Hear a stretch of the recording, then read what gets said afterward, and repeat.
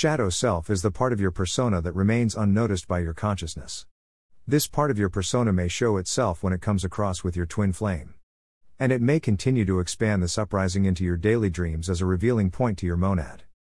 Shadow self is the part that has both negative and positive aspects. Although usually, this side of us is famous for negative aspects, it also contains a positive side of hidden talents and creativity. We may encounter mood swings from one side to the other. On the other hand, we may have mood swings from unconscious to conscious as well. I have come across clients over 1 decade that has experienced this type of shadow exposure from mild to severe, and one of the severe cases claimed that another woman come inside of her, which is not a pleasant one as you might have guessed already.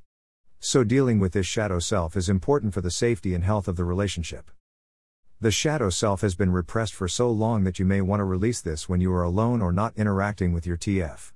Having said that, in the first stages of a union, you clear your shadow self and unite it with your persona, which is called individualization.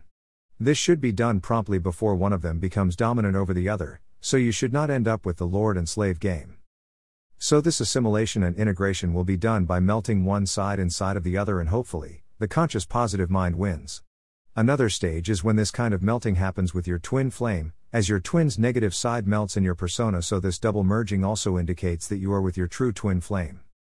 After this union, there comes the union of higher aspects of yourself and the conscious mind, which will bring down heaven to earth, and the union of multiple personas within your psyche. Here are some aspects that you are still on the shadow self process and a huge block on the way to your twin flame union. If you think of your twin flame as a bad person. If you have sudden negative thoughts resulting as lashouts to your twin flame, external or internal, if you place high expectations, then overreach to make them happen, and usually resulting as crossing the boundaries of your TF. If you have tendencies of sabotaging your TF relationship going solely unnoticed by you.